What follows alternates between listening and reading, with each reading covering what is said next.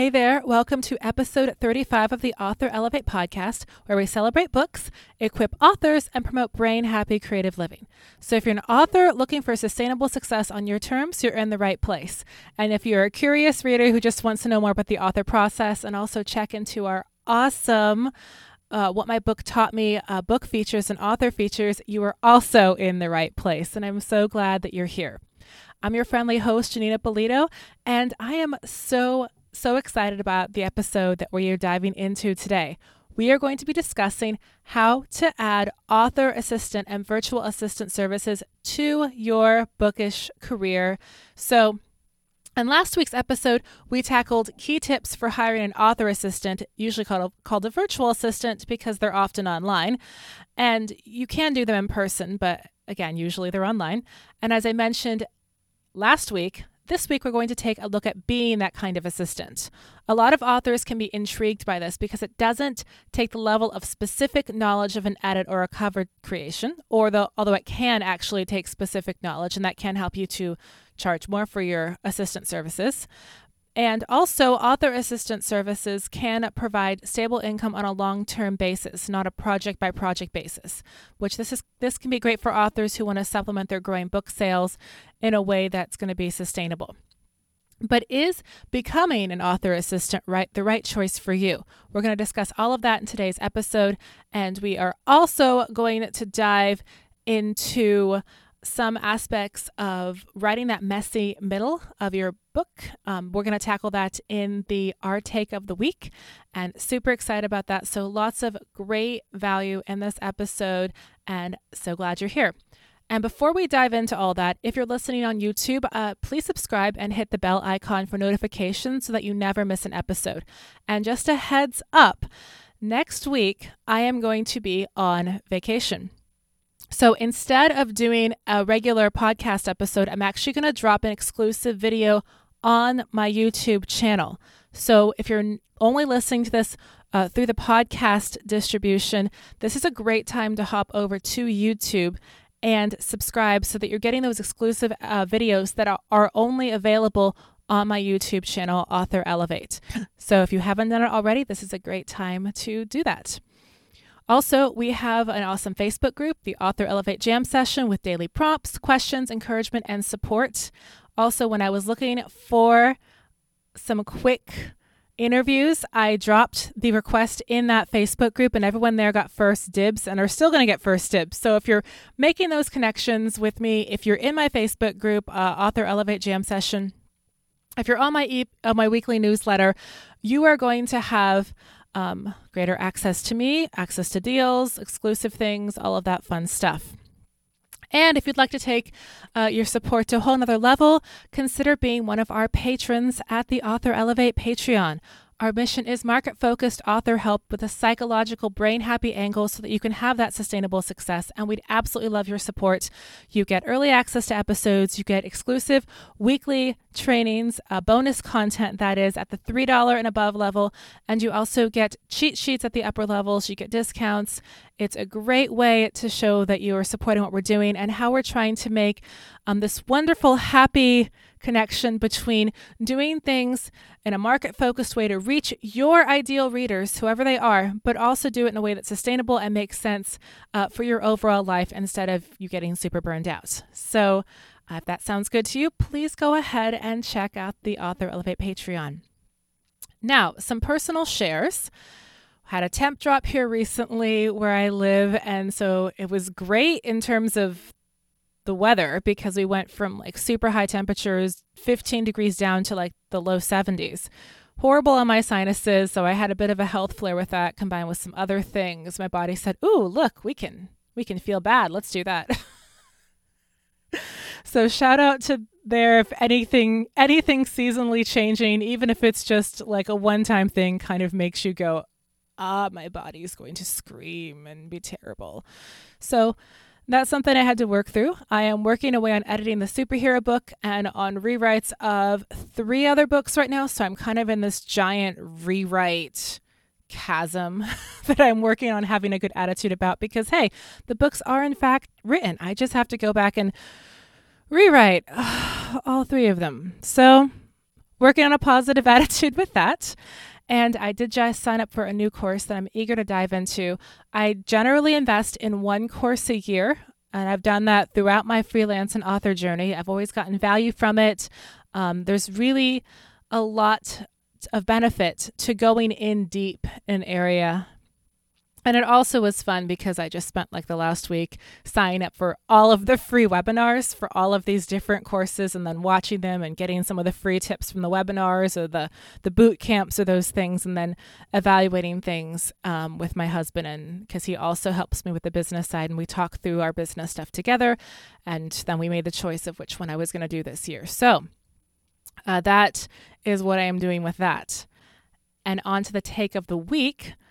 I've had this question show up a number of times from clients, from people in my Facebook reader group or author group, rather. And just at classes I've taught, questions about dealing with messy middles, muddled middles, people being afraid that their middle is going to be boring. Maybe it's boring to write. And so here are some quick tips and things that you can check into with your middle of your book. First, check to see if you have a midpoint and you're writing toward it. Most stories need some kind of a midpoint. Now, if you're writing a very, very small story, a kind of flash fiction, you're not going to have the space in 1,000 words to create a huge, in-depth, meaningful character arc. It's just not going to happen. But for longer stories, especially stories that I would say are about, 5,000, 7,000 words and on, you can start playing with character arcs. And with character arcs, you always have this midpoint moment where your character is trying to figure out, if it's a growth arc, it's their choice. It's that inner choice to start changing, to go a new direction. And if it's a flat arc, then they're going to be figuring out how they can hold on to their values, hold on to their purposes and reason for being there. It's going to be a bit of a moment of extreme resistance or temptation. And then if it's a tragic arc, it actually goes the same as a growth arc, but it's going to go in the opposite direction. So it's, again, Anakin Skywalker is going to look in the mirror and realize, you know what?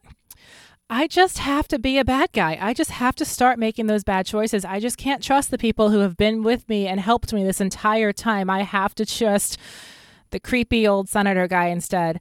And he makes that choice towards darkness. So if you don't have a midpoint moment in your story, then you're going to struggle with figuring out what your focus is, what you're writing towards in that middle of your book. So strongly recommend that you look at midpoints. Check out James Scott Bell's book on Right from the Middle, and that's a good starting point book for figuring out midpoints. Also make sure that in your story, in your middle, you have a balance of protagonist moments and antagonist moments. Make sure your antagonist hasn't disappeared in your story in the middle. Also make sure you have a balance of movement scenes and reaction scenes. These are often called scene and sequel, move and process, etc. You need to make sure that you're not just throwing action constantly. You have to have some processing moments in there so that the reader can understand why the action matters and how it's moving the story forward. Make sure each scene has a clear goal as well and a clear way of moving the plot forward. We're going to be talking more about scenes in the next episode, which is going to be, again, in 2 weeks, because next week I am just dropping a video on my YouTube channel. I am not doing a full podcast episode next week, giving myself that time to breathe as I'm on vacation.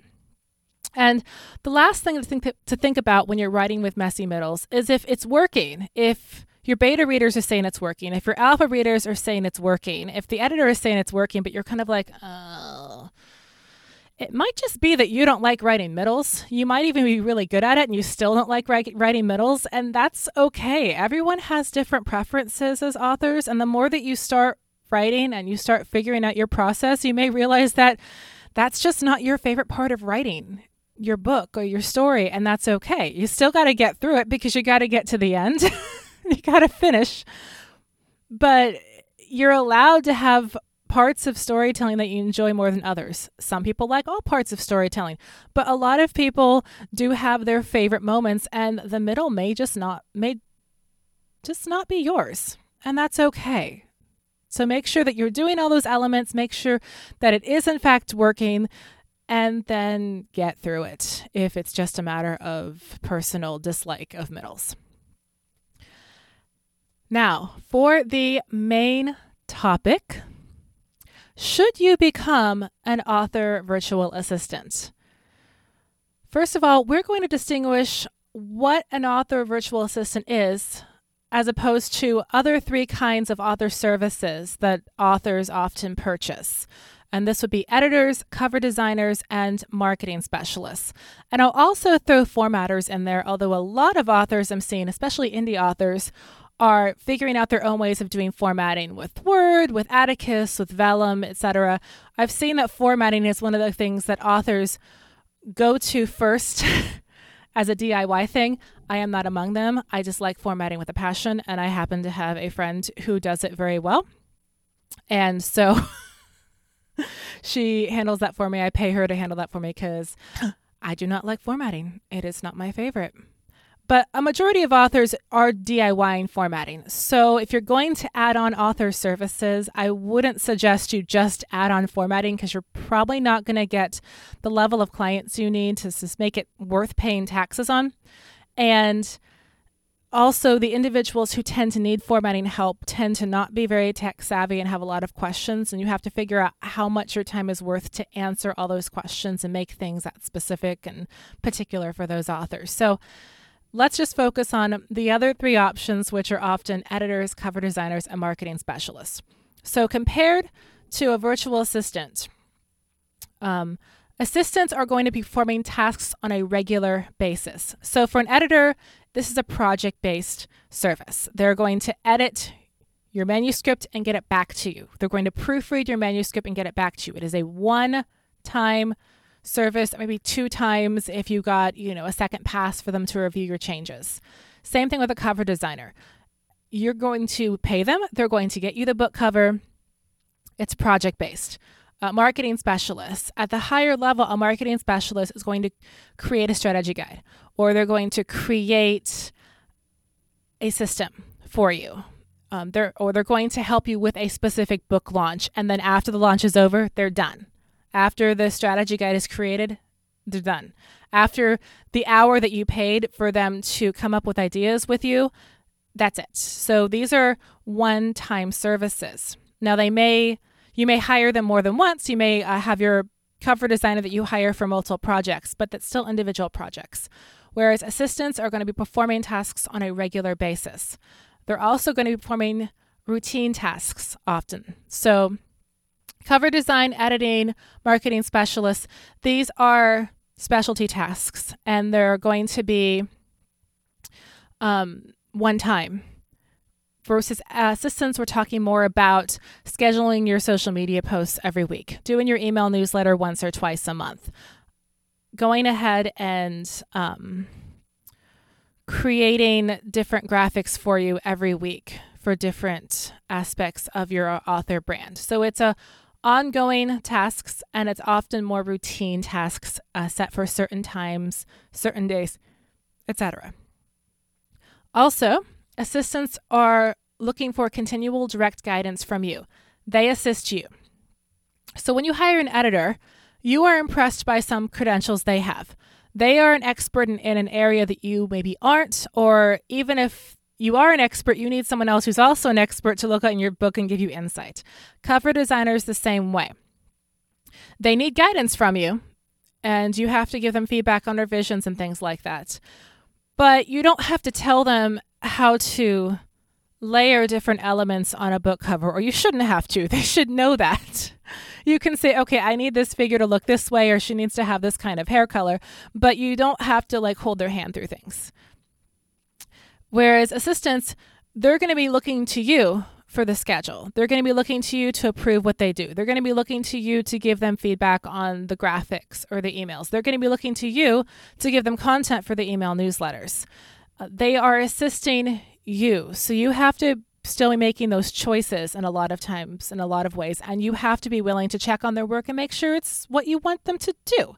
So it's a bit of a different dynamic than just saying, I'm hiring this person as an editor. Here's a manuscript. Okay, I will get it back in 2 weeks, 4 weeks, 6 weeks, etc. And you don't have to look over their shoulder, or you shouldn't be. So that's the difference. Now, the perk of this for an author is that if you're doing virtual assistant work, it is additional income that is available on a consistent basis. And so if you consistently need an income source at regular intervals, performing these routine tasks, like, that's a great job for you. If you're the kind of person where you just need to add on something where you can just do some routine detail work for someone and get paid a certain amount of money, this is great. And the trick with this is that it should be routine. It shouldn't be super high level tasks. Unless you choose to frame your service as some kind of premium, done for you at the highest level service, you shouldn't be making big choices for the author as a virtual assistant. Again, unless you choose to, unless you offer some kind of higher level for that, you're not the one that should be telling the author when the best release date is for their book. You're their assistant that helps schedule out their social media launch posts or gets in touch with a blog tour provider or an Instagram tour provider. That's your job. Your job is not to make those choices or decisions for them. You are their assistant. So it can be a real load off your brain if you're looking for something that's a little bit more basic and a little more just doing the work versus having to make all the decisions all the time. Again, unless you choose to do that. And if you are an assistant who is making, really high level choices about what specific kind of content goes up, not just suggestions. Like, suggestions are fine. You can say, okay, this day we're going to do this. But if you're an assistant who is having to choose all of the brand colors for the author, if you're an assistant who is having to create a visual brand guide or who is having to make those higher level decisions, then you probably should be charging more money for your services because you're doing work at a much higher level than just taking the brand that exists and promoting it around in various ways. So when you're looking at becoming an author virtual assistant or in-person assistant, here are some key questions to ask yourself. What are my goals and intentions for doing this kind of work? So what kind of specific income thresholds do you need to meet? Make sure that you're working enough so that you meet those thresholds, or maybe you need to just make a little bit. Maybe you only have a few hours. Make sure that you don't try to take on a client who wants to use you for more hours than you have. Make sure you communicate how many hours you realistically have to work for someone. What kind of schedule does the work need to fit into? What hours of the day are you going to be doing these kind of tasks? And ask yourself, why am I choosing this kind of work instead of trying to write more books, write to market, design covers, etc.? Why is virtual assistant work the best choice for you right now when there are other options? Which brings us to question 2, which of course also has sub-questions. Ask, what am I good at? Does being an author assistant suit my natural gifts? Or if it doesn't suit my gifts, am I willing to learn or kind of fit myself into that box? So the trick with author assistant work is that instead of being project-based, it's ongoing. So if you're a freewheeling author who wants to do things on your own terms, or you would prefer project-based things where people can just give you the work and leave you alone, taking on clients who expect consistent social media posting, influencer outreach, this is going to seem like a bit of a drag. If you already have a boss in your day job and you don't want another person checking in on you, then you don't want to be an author assistant because you should be checked on periodically. You're assisting someone else. You're communicating with them. You're not going off in a corner and creating a cover. You are doing daily consistent work for them in a certain way in which they're giving you direction. If that doesn't sound good to you, this is not going to be a great fit. In general, if you're an organized, systems-based, detail-oriented person who likes taking direction, author assistant work is going to be a smart choice. If you're good at being consistent, I keep saying this because it's true, being consistent, this is also a good choice. If you're naturally creative and free-spirited, this might be a good choice or might not be a good choice. If you have an author who wants to hire you and just wants you to do everything that you feel like doing, sure. But knowing that a lot of this routine work that is being hired out to you only works if it's consistent. Being free-spirited, doing work when you feel like it, looking at the author's brand and going in a completely different direction because you like these colors better, that's not going to work very well with assisting the author in their goals. So a part of this whole assistant thing, especially, like all services, but especially with this one, you are listening to them. Now, if you have some specific improvements that you think can be made, you can, of course, offer that to the author or even work with authors who want that higher level of service. But it's ultimately their choices. You are assisting them. The third question to consider is, what kind of clients do you want to work with? As with most freelancing, you might start off with, well, whoever will hire me. But you're going to discover quickly that there are individuals who you do not mesh with, and vice versa, who do not mesh with you, which is why I strongly recommend the 30-day trial period in your contract. I recommended it in last week's episode talking about how authors can hire virtual assistants, and I recommend you also offer this 30-day trial period. And yes, ask to be paid during this trial period. You are still working for them. You are still doing the work. This is just a trial period to see if your work and their vision and your working styles mesh together well. Also, knowing the kinds of authors you want to work with can help you in marketing because you can directly speak to that kind of person, provided this is the kind of person who also wants to hire assistants. So do your market research. Think about the kind of author that you want to work with, and then check online, check in author groups, ask around, and make sure that that author with that personality is the kind who's going to hire an assistant. Now, along with this is a bonus tip, why I do not recommend service trades, especially for author assistant work. So in general, I am a bit cautious about trading author services work because it can be challenging to measure the value of a specific or particular service. For example, a close friend of mine does great formatting work, I mentioned her before, and I, of course, do market-focused edits. At first, it might make sense for us to do a simple service trade. No money needs to change hands. I just edit her manuscripts and she formats mine. The problem is that our general evaluations of a particular service can vary, and it can cause a bit of weird friction, especially if I have a manuscript that takes almost no effort for her to format, really. I mean, it takes the usual work, but it doesn't take a lot of work, extra work. But maybe I want 5 updates to a different book that weren't part of that, but is sort of part of a trade. Maybe she doesn't have a book for me to edit right away to trade with that. So it's kind of messy, and she has to put aside her work to do something as a trade for me, but her part of the trade is not happening yet. Or what if, conversely, I edit for pay, but if I just did a trade, a service trade with her, what if I had to, one month when I had to make sure some bills got paid, she was like, oh, well, I need this manuscript edited. Service trade, and I will do like a formatting work for you later on in the year. Well, that doesn't help me at that moment when I have bills that need paid to suddenly do a service trade when I need the money. So that's where it has a bit of weird friction. It could feel very kumbaya. It can feel very, we just don't need to worry about money. We can just trade things. But it gets weird when you integrate that with life.